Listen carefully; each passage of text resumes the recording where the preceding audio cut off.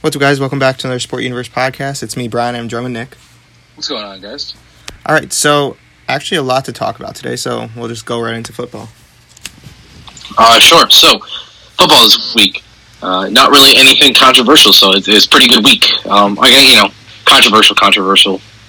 But mostly just contract extensions. So, it was kind of nice to see the news be focused a little bit more on football this week, personally. So, going into everything. First contract extension signed that I'll go through is going to be Derrick Henry. I assumed he was going to be playing on the franchise tag after signing it earlier this year. He wound up working out a long-term deal with the Titans instead. The deal's going to be worth approximately $50 million, and I believe it's a four-year contract extension, and this is going to be $25.5 million guaranteed. So in terms of that deal, having a top three back in the NFL over the next 4 years is a pretty solid deal for the Titans. $50 million over the 4 years, it's about $12.5 million a year. Not really overpaying him, not underpaying him. I think he's paid just right. $25.5 million is a little bit, I think, too much in guaranteed money, especially with a back like Derrick Henry. He's a big bruiser. He's likely to get injured along that path. I'd say out of the 4 years that he's signed to, maybe he'll play 3 years out of that four. Not necessarily he'll miss an entire year, but miss games here and there. I think it's bound to happen with a back like Derrick Henry and the way he bruises and really runs through the defense. Ultimately, really good running back, top three running back in the NFL. It just comes down to the question of how much cap is he taking away, and will he stay healthy? If he managed to stay healthy, play through all 4 years, and put up some good numbers, obviously he's going to be worth it for that price.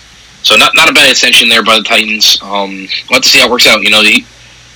It's nothing like, I would say, like a Le'Veon Bell type of signing where the Jets paid him, was it like $100 million, a lot more money, and the Jets have gotten little production out of Le'Veon Bell so far. Not that he can't get productive, but so far that's not paid off for them. So overall, pretty good contract for the Titans and Derrick Henry as well. So moving on from there, the next contract extension would be the Browns wound up signing Myles Garrett to a 5-year extension for $125 million. Obviously, it's $25 million a year. Yep, a lot of money, but pass rushers in the NFL nowadays call for a lot of money. Myles Garrett, personally, I expect Myles Garrett to continue to take steps forward. After being number 1 overall in pick 2017, he's been pretty solid. He had a big season in 2018, and then he was, last season he hit through his helmet at Mason Rudolph, so that was kind of a nightmare for the Browns. It's kind of this one incident for Myles Garrett so far. As long as it doesn't happen again, I think the Browns are going to be very happy with this extension. Getting a pass rusher / defensive end like Myles Garrett is going to be big for that team moving forward. I do expect him to be probably, over the next 3 years, probably be top 3 at least pass rushers / defensive end in the NFL. Really good extension there. It's nice to lock down Myles Garrett for that amount of time. And again, pass rushers in the NFL come at a premium, and $25 million a year is a ton of money.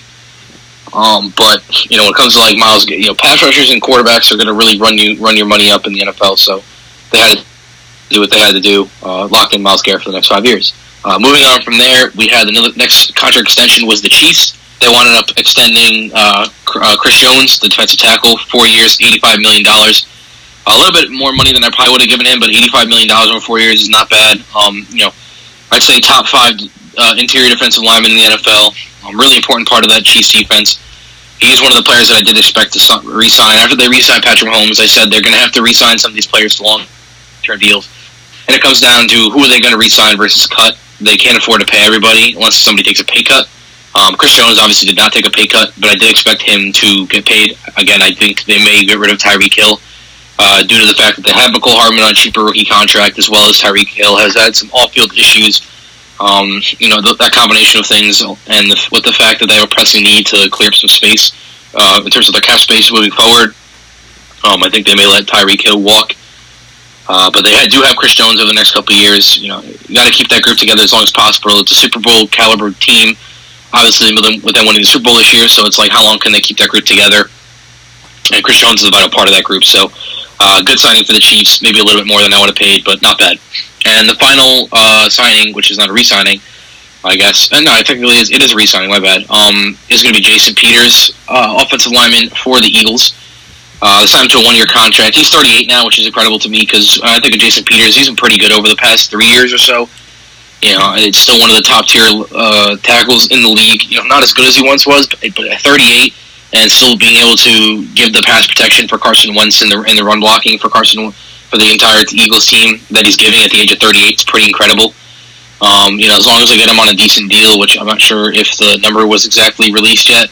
I don't think the number was released yet in terms of his contract, but overall, I doubt the Eagles paid over too much for him. There's not too many teams looking to sign Jason Peters at 38 years old, but vital part of that offense for a couple of years now, and to bring him back is going to be pretty big for the Eagles, especially with losing Brandon Brooks, who was a really big loss for the Eagles even before the season started. So bringing back as much offensive line tackle as possible, talent as possible, is going to be really important. Jason Peters again, been there for years, been really good. Not as good as he once was, but he'll still offer some serviceable offensive lineman for the Eagles moving forward.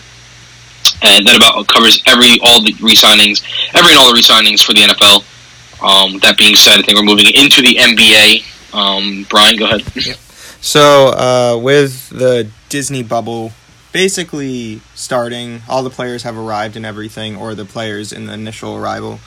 There's been a lot of scandals that have gone on. We talked about last week with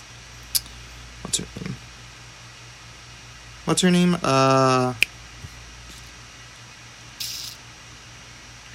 Did we talk about Rachel Nichols last week? I think we did not. Oh, we didn't? I don't think we did. Okay. No, it happened during this week. Okay, I guess I'll add that. So I'll start with Rachel Nichols. So she was basically... I'm just going to go through all the scandals because I was pretty confused because it just seems like there's so many. But so Rachel Nichols, who hosts The Jump on ESPN, has a room in one of the Disney hotels, and in that room they have a feed that allows her to basically host the show from her room, and that created a security issue because one of the ESPN workers, they think it's an ESPN worker, was able to use that feed to basically record a phone conversation that she was having with someone in private. The phone conversation was recorded, then sent to Deadspin, which I'm not very familiar with, but I'm guessing it's one of those TMZ type things. And basically the phone conversation was supposed to show her as basically a backstabbing employee trying to put herself ahead while putting others down.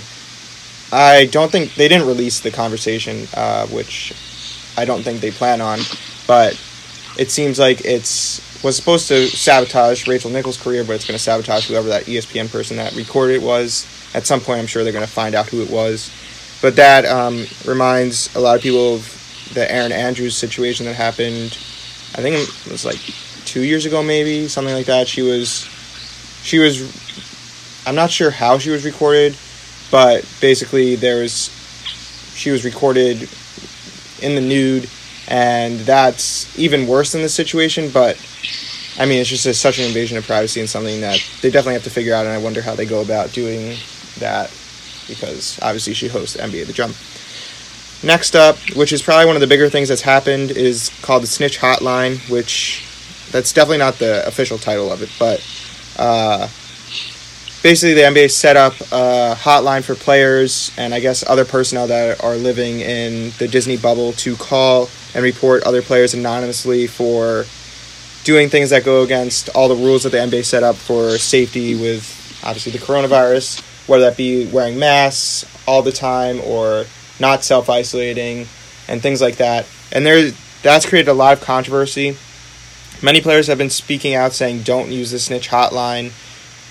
Basically, the main reason is because they don't want to be a snitch and tattletale on their teammates or other players in the league, or I guess anyone. And in my opinion, I think that's very dumb. I'm sure people have very differing opinions, but they're putting everyone at risk by not following the rules that the NBA set out. I mean, the rules that the NBA set out, there's no other reason that they have them other than to safely play the rest of the season, and for people to blatantly not follow the rules and then people to not use a thing that the NBA has for them to anonymously report someone for doing something wrong seems stupid. The biggest person that's really talked about this is Spencer Dinwiddie. There's been other ones, I think JaVale McGee, but I could be wrong with that. Spencer Dinwiddie had an interview and he was basically saying, like, don't use a snitch hotline. John Morant, too. John Morant, yeah. I don't really know. I can't really think of a reason / heard a reason why not to. I don't know. Nick, do you have anything about that? Sure. Before I even talk about that, I just wanted to say about the Rachel Nichols situation. Personally, I hope whatever she said over that, whatever on the phone doesn't get released. Like, no matter what she said, she could have said the worst possible things imaginable, right? And no action was taken because of it, obviously, because we'd know about it. There was this phone call conversation that she had led to some action, right? Whatever it was just words. And whatever words she said, again, think of the most worst possible thing you could think of. To hack into her privacy, yeah, and to listen to her while she's in a private room where, you know, if you're in your own home, you don't want, and, you know, everyone likes to have privacy, and, you know, she should have that privacy. No matter what she said, you can't hold it against her, and I hope those tapes never get released, because she did, above and beyond all, like, everybody has a right to privacy when they want it, and obviously that was violated by her, from her, so, you know, I hope that doesn't get released. I think it's been said they weren't going to release it. Which is good. I think that lower than employees should be fired. That's not right. So moving on from there, in terms of the hotline, you know, I'm kind of conflicted about it because obviously, you know, the rules are what they are for safety, obviously. But the question is like, when they break the rules, like how bad, you know, they order a pizza or something like that. Like to get somebody in trouble over like ordering a pizza, it just seems like a bit much. Yeah. You know. And at the end of the day, like, I think everybody in that bubble is going to break the rules at some point. I'm sure the rules are a lot more extensive than even what the media puts out. Like, I'm sure, you know, wearing a mask here and doing that stuff like that, you know, that stuff can become tedious at times. Sometimes you forget. So I think at some point all the players are going to break the rules in some way. And just to have them all calling on each other is you know, it's not a great environment to be in, especially if they're going to be trapped with each other for the next few months. But again, at the same time, if somebody's blatantly breaking the rules, and, you know, again, these rules are there for their health, and it makes sense. It's obvious, and it's a good thing that they have these rules. It just comes, you know, it comes down to a question of, like, weighing, like, is it worth calling or not? Right. But to say to never use it, like, I think there's validity to both sides of the argument. Yeah, the way that I've seen it is that the players just are blatantly against it, the ones that are against it, and no matter the size of the going against the rules, no matter if it's like a small little thing or a big thing, they're just totally against it, which I don't understand. But whatever. Off of that. So some other things. I'm not sure if these players were reported on or just kind of happened. So 2 players have been put into self-isolation for breaking the rules. Bruno Caboclo, who plays for the Rockets, and Richaun Holmes, who plays for the Kings. Both of them are now self-quarantined. Well, this is from like 5 days ago or something like that. Self-quarantined in their hotel rooms for 10 days, whenever that started. I'm pretty sure, actually I have the article up. Just if it would load, that'd be cool. Caboclo, is that how you say it? That's a Rockets. Do you know? I have no clue. We just traded for him. Okay. I'm pretty sure we picked him up during the trade period where we traded Clint Capella. He got moved onto our team during that time. So gotcha. I don't think he's ever touched the court for us. So Caboclo said that he inadvertently left his hotel rooms during self-quarantine, and that could be like something Nick said. It's just like a small mistake that he wasn't thinking, which doesn't really bother me that much. Neither does the Richaun Holmes one. He said that he had left quarantine, so this was after the self-isolation period. So for those that don't know, there was a self-isolation period, I think, for 7 days once you got to your hotel rooms. And then once that ended, there's like a quarantine in the Disney bubble. And apparently Holmes said that he briefly went over one of the like campus lines to get a food delivery. Who knows how true that is, if he knew or not, but that's what they're saying. And neither of those situations really bother me that much. It seems like small little things. The next thing I want to talk about is the players complaining about the living conditions. This is something that's really bothered me. It started with Rajon Rondo comparing a Disney hotel room to a Motel 6.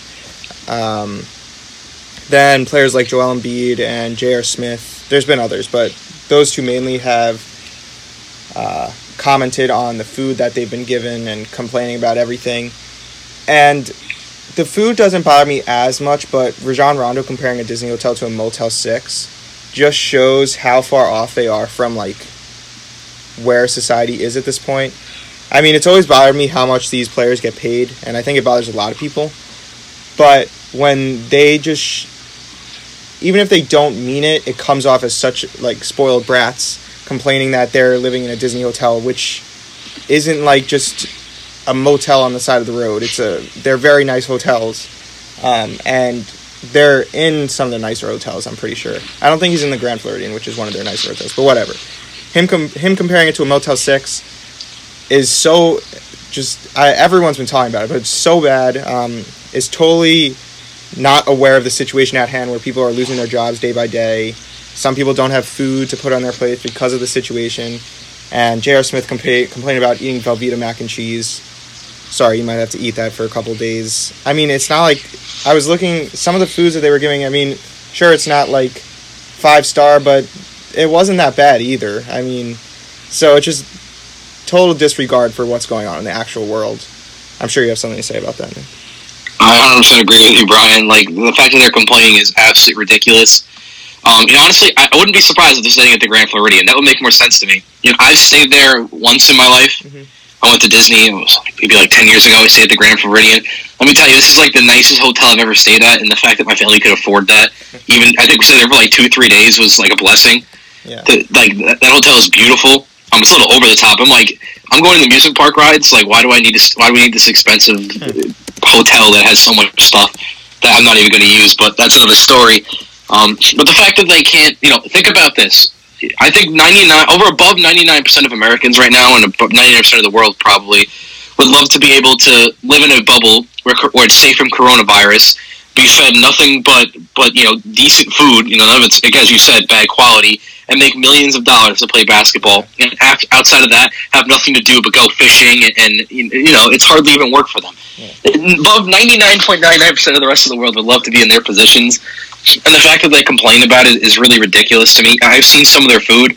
The food at Disney is solid. Like, there's nothing... I've had it. If you've ever been to Disney, you've had the food there. Is it the best food I've ever eaten in Disney? No, but it's not bad. It's pretty good. Yeah. I'm sure they're not serving them bad stuff. Like, Disney wants to have a reputation for themselves, and they know that if a player is endorsing their time there, then they'll probably get more customers. Like, it's beneficial for Disney to provide them with good conditions as well as the NBA, because they know the players are going to talk about it post having to stay there. And if the Disney provides the best conditions they can, then NBA players are going to talk about it. Essentially free advertising for Disney. And their living spaces are really not that bad. Again, they're not great. They may not be the multi-million-dollar mansions that they've become accustomed to, but the situation they're in right now, especially the COVID part, the fact that they're in this bubble zone that's essentially free from COVID, the rest of the world just doesn't have that right now. True. And then be paid millions of dollars to be free from COVID. Just that concept alone, they should be thankful for. And it's just the fact that, I'm sure there's some of them, or a lot of them, are thankful. I remember seeing I think it was a comment from John Moran himself. John Moran's been in the news all over since this bubble started, but he said, like, no matter what the conditions are, like, I'm thankful for where I'm at, and I'm not going to complain, which I think is the right to go. Like, even if it's bad, like, why are you complaining? You're coming off as you're entitled to having X, Y, and Z, when in reality you're not. It's just, I don't know, it's incredible to me how they can complain. Again, Disney World is not a Motel 6. I've stayed in a Motel 6. I stayed at the Grand Floridian. They're not the same thing. I mean, like, I want to know what goes through their mind when they're like, okay, I'm going to post this on Instagram because I think my followers are going to find it funny or something. The only way that I see anyone looking at that is entitled. And I just don't understand. The next thing, I'm going to leave the Rocket stuff for you, but Jimmy Butler I think he was called in the snitch hotline, but was dribbling in his hotel room, which isn't that bad, but I just figured I'd mention that. So do you want to get into the Rockets stuff? Sure, we got Rockets and really in this week. Interesting about the Jimmy Butler is, like, he was practicing post-practice in his hotel room. People complained. Yeah. Jimmy Butler's ready. I'm surprised the Heat take the first round of the playoffs by surprise. Who knows? But moving on from that, Rockets, big news this week for the Rockets. I'll start with, I guess, the less controversial one. Russell Westbrook said he tested positive for coronavirus, and he's going to be heading to Disney, I believe, next week or the week after. It stinks. Russell Westbrook's going to be fine, though. Guy's a tank. He's an absolute athlete. His body's in perfect condition, more or less, and I'm sure he'll be fine with coronavirus. So, it sucks to hear he has it, but again, he'll be fine. He'll be back ready to play within no time, I'm sure of it. On the other hand, we have a little bit more of a controversial piece this week. I don't know. I wouldn't say it's controversial. It's just interesting. So, James Harden, rumor has it, I don't know if it's been confirmed that he had coronavirus, so he was a little late to Orlando. But he got to Orlando. During his first practice, he was wearing a mask, and apparently the mask was a Blue Lives Matter mask, or in support of the police department. And obviously that people see it as a contradiction to the Black Lives Matter movement, and people are not a big fan of the Blue Lives Matter movement. And Harden got caught a lot of flack for it. People saying he's kind of a traitor. I've seen worse than that. Not really going to delve into it, but pretty bad stuff at Harden. And Harden came out within a day and said, I didn't even know that was for Blue Lives Matter. I just like to look at the mask because it had a skull on it and stuff. And he said it covered his beard. Most importantly, that's what he was looking for. And I guess that's what whoever gave it to him. He didn't really question it. He just wore it, and he wasn't trying to make a political statement. I don't know. I kind of find it interesting. Personally, I want to say that James Harden kind of knew. I find it hard to believe that you put on. So, with everything going on, everything in the news, it's like you don't know that's a Blue Lives Matter. You don't know that supports the police. Yeah. I feel like that's really hard to do. Maybe it's true, and I honestly don't know. But there's a part of me that wants to believe that he's lying, and he wanted to test the waters because maybe James Harden does support the police, and he wanted to test the waters to see if I was to wear a mask like this, what would the reaction be? And maybe after seeing a negative reaction, he pulled it back and said, "Yeah, I didn't mean to wear that." I think that's a possibility too, but I guess I'm just going to go with James Harden's word and say that he didn't know. Interesting situation. I just hate it. And this is totally opinion from here on out. Now it's just more speculation. This is more my opinion. I hate how the Blue Lives Matter movement, in comparison to the Black Lives Matter movement in sports, why does there have to be a fight against it? Why can't somebody support the police just as equally? I think it's possible to support both. You can support police lives, but you could also support Black lives. I think you can do both. And the fact that people want to bring this animosity and trying to split the movements against each other, it doesn't really help anybody. If you can have people that support both Blue Lives Matter as well as Black Lives Matter, I think you'll have a lot better world. The unity between supporting both sides as well as coming together and finding solutions. I think that's going to do a lot more for the world than if somebody wears a Blue Lives Matter mask to go yell at them, if somebody wears a Black Lives mask to go yell at them. What good does that do at the end of the day? So that's just my two cents. Brian, you have any comments about that? Not really. I think the one thing I do want to say is I do agree with I find it hard that he didn't know what that was, and I mean, like you said, everything's going on. How I feel like they have to be pretty careful with what they do, and maybe he was just testing the waters, which I would think he was, because it's hard to not know stuff like that. Is that all you have to say? Yeah. I just think it's a really interesting situation. I just understand the instant hate towards him is just that's also. I don't think it's not a good thing for anybody. Is saying that you support the police really that controversial? Yeah. I feel like it's not. You may disagree with maybe the stance in which he takes and sort of I'm sure that there's a ton of people who would say they support the police in contradiction to Black Lives Matter, and that's their sole purpose. Yeah. But somebody if James Harden was doing it, obviously he's an African American. It'd be weird for him to tarnish the Black Lives Matter movement or try to contradict it. Yeah, I just find it a really weird situation. It was instant hate for no reason. Yeah, it's a really interesting situation, and we're gonna move on to baseball now. But I just want to say, if you guys have any comments, questions, concerns, let us know. It's definitely an interesting situation. Do you guys think James Harden knew? It's pretty interesting. Yeah. So I'm going to get into baseball. Some interesting stuff. Well, I'll start with, baseball really started last night. There was exhibition games between the Mets and the Yankees. The Yankees ended up winning, which was a disappointment, obviously, but for me. But when it's an exhibition game, I'm more focused on the individual players. I'm not going to get into that because that's not really overall sports, but it was nice to see baseball back. A little weird, some of the things they did. At Citi Field, they had cutouts. I'm not sure if Yankee Stadium's doing that, which is where the game is tonight. There was also Nationals, Phillies, and I think tonight the Cubs and White Sox are also playing. So they're trying to do like specific areas where there's two teams. Well, Washington and Philadelphia, but whatever. It was so some of the stuff they did. They had cutouts in the stands, not all of the stands, but behind home plate, probably for more like the visual. And which the cutouts were not good at all. I mean, it didn't even look like fans sitting there. The pictures were bad, and then the dimensions of them, they didn't look like they were sitting. It was weird. I mean, I guess it's just more for the fans, but also a way to make money because they are charging a lot for them. I think it's for Citi Field, it's like $80-something, and I don't know if you get to keep the cutouts at the end of the season. They also have decided, which I don't know when they decided this because I hadn't heard about it, but putting in like fake crowd noise and things like that. So when something good happened, there was cheering. And I brought up the idea to my dad, like, I wonder if they have like booing in it because there has to be someone in control of it. And like if they have, like, let's say at Citi Field, like Aaron Judge comes up, do they have like cheer, like booing Aaron Judge, or are they trying to be kind of neutral and stuff like that? It'd be interesting if two sides to that. Like, I would love if they had booing. I only caught like a few minutes of the game last night, especially because it's only an exhibition game. Yeah. So I wasn't too concerned about it. But I did see the cutouts and then heard the crowd noises. I started cheering, but I don't think I heard any booing. Yeah, I'd love for them to have booing. That would be funny. There was one point where something happened and it sounded like it was like sarcastic cheering or like just like whining in the stands.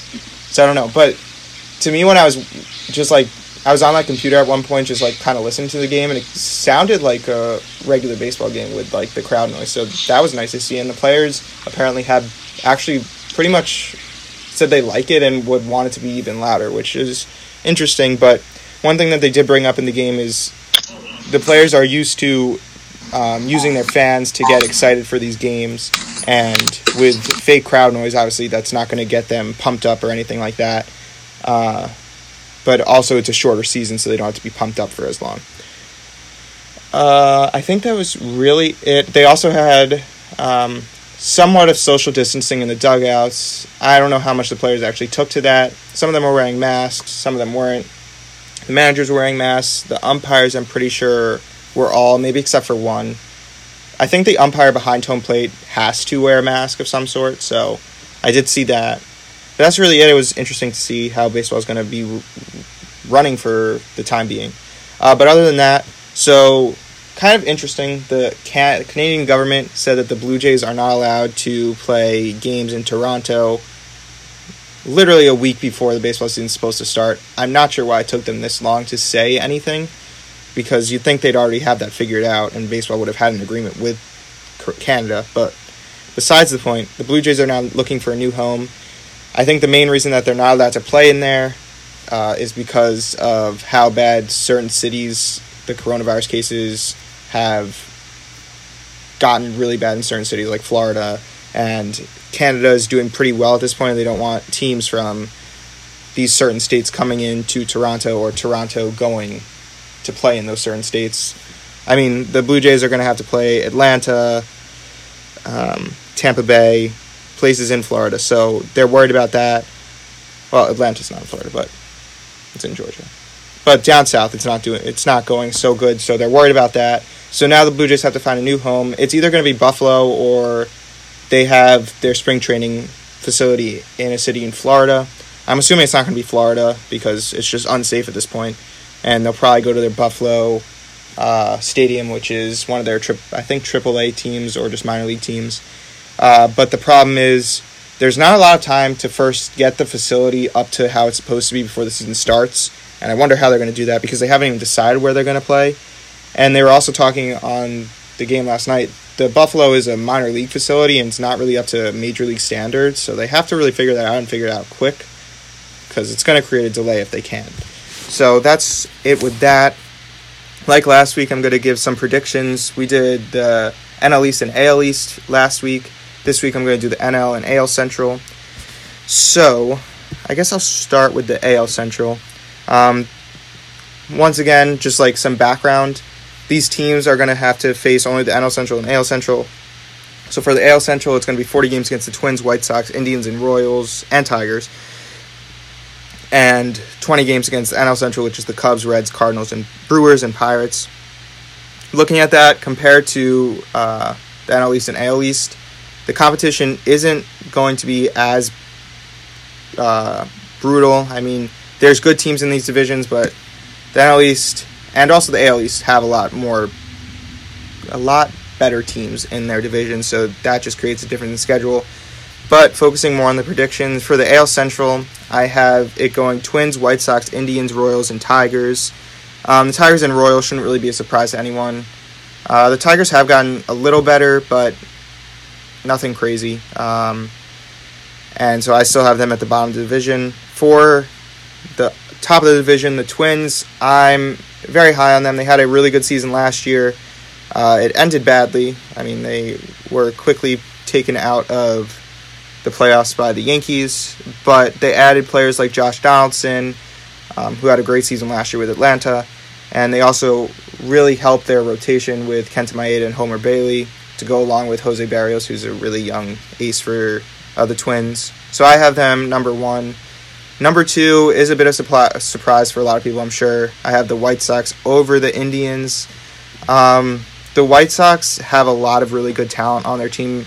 I mean, they have young talent in Juan Moncada, I'm pretty sure that's how you pronounce his last name, Lucas Giolito, Eloy Jimenez, and Luis Robert. Not to mention, they signed a lot of veterans this offseason. Dallas Keuchel, Gio Gonzalez, Yasmani Grandal, and Edwin Encarnacion. I mean, it seems like their rotation's pretty solid, and their lineup, I'm not so sure about their bullpen. I guess I should do research on that. But I think they have it better than the Indians. The Indians' front office seems to really be giving up on their core that they had. They traded away Corey Kluber.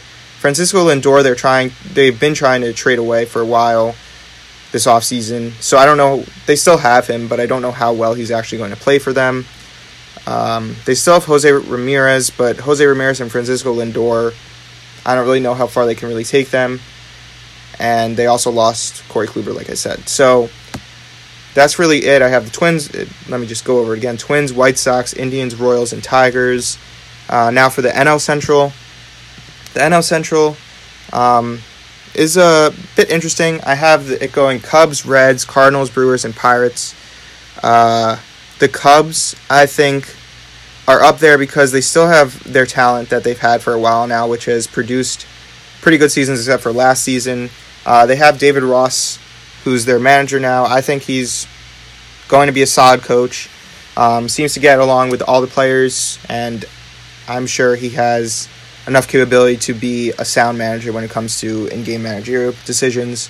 They still have their core of Javi Baez, Anthony Rizzo, Chris Bryant. Javi Baez had an insane season last year, so I expect him to continue that. They still have Yu Darvish, who didn't have the greatest season last year, but I think he has the ability to bounce back. And now with the DH being universal, they can use Kyle Schwarber as a DH and not have his defensive liabilities and just have his offense, which is very good. Next up is the Reds. The Reds, I'm sure, is a surprise for a lot of people. The Reds, over these past two seasons, they've done very well in the offseason. They have in the rotation Luis Castillo, Sonny Gray, Trevor Bauer. They signed Mike Moustakas and Nick Castellanos, who join a lineup that has Eugenio Suarez and Aristides Aquino. So obviously their lineup and rotation is pretty solid, and their bullpen is also very good. They have, how do you pronounce this guy's name? Raisel Iglesias and Michael Lorenzen, and they've added other pieces. And to have a strong bullpen is very important, especially in a 60-game season, just to really help the rotation out. After that, the Cardinals. A lot of people have the Cardinals going number 1 this year, but I don't really see it. They have talent on the team, but their talent's getting old. Just some names. Hold on. I have this pulled up. I mean, Paul Goldschmidt, they signed last season. They expected him a much better season. He didn't have the greatest season. Dexter Fowler and Matt Carpenter are getting older. So is Yadier Molina. I just don't really see them having that great of a season. that's just my opinion. There's no one there that really excites me, so that's where I'm going to leave them. The Brewers, that's also a surprise. I mean, they have the former MVP in Christian Yelich, so you'd think they'd be better, but other than Christian Yelich, they don't really have a lot of pieces. This offseason, they lost Yasmani Grandal, Mike Moustakas, Eric Thames. They added some interesting players in Justin Smoke, Eric Sogard, Brock Holt. But besides Christian Yelich, there's really no one on that team that makes me want to put them ahead of the Cardinals, Reds, or Cubs. There's just not a lot of excitement there. Last but not least, the Pirates, their front office has given up on the core that they had. There's also no one on the Pirates that I really am excited about, and that's why I had them number 5. There's just no one, and it's going to be another bad season for the Pirates, unfortunately. I think that's it for baseball. Let me just check. Not much more. Next week will be more predictions, and also, the season would have started already, so that's exciting. Going into college stuff now. Sure, yeah. With college stuff, slightly news, but not really. Just more changes going on. There's more cancellations. I think again, the NCAA needs to come out with. I think the NCAA should either say all conferences have to play X, or they don't play.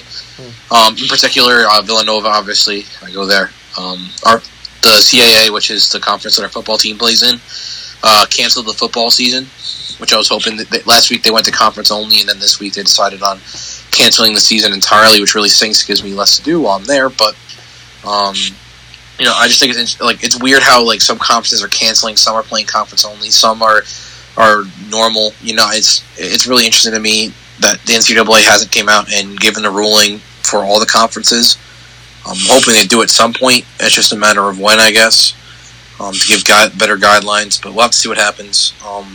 That's kind of all the college news for this week. All right. I guess that really ends this week's podcast. Any final thoughts, Nick? Not much. I'm just excited to see sports return. The NBA is coming back this week. The MLB returned this week, even though it's exhibition games for now. But the fact that we're going to have, real NBA games next week is pretty exciting. Or I guess is it 2 weeks or this week? I forget. I think it's July 31st. Yeah, July 31st. So it's, I guess, 2 weeks from now, technically. And I'm just excited to have sports back. Pretty exciting. Other than that, if you guys have any comments, questions, concerns, please leave them on my email at nicholasforbath10@yahoo.com. Thank you guys for listening. I'm going to head over to Brian. See you guys next week. Yeah, if everything goes as planned, quickly sports is going to pick back up. Hockey's supposed to start, I think, beginning of August. So, you'll have NBA, NHL, and baseball going on at the same time, which doesn't happen. And then football starts shortly, unless something happens, which I hope nothing does. But it's really exciting to see sports back. It gives us a lot to talk about, which is nice. These past few months, just if we're focusing on the sport universe, there hasn't been much to talk about. So it'll be nice to have that. Other than that, not much else going on. I am still working, which is nice. But I talked about that last week, so I'm not going to talk about it again. So we'll be back next week with another podcast. Let us know what you thought of this. You can DM us. Check out our videos on YouTube. There's a Derek Jeter highlight video coming out on Tuesday. And NBA Bubble, where I go over all the scandals, is going to be coming out on, Sunday. So probably tomorrow. So keep an eye out for those things. Check out our articles. Check out our POVs on our Instagram. If you're a Mets fan, follow the Met Universe on Instagram. You can follow us on TikTok as well. But other than that, if you're interested in writing or editing videos for us or anything way you think you can help, contact the Sport Universe 2019 at gmail.com. Other than that, thanks for listening. Bye.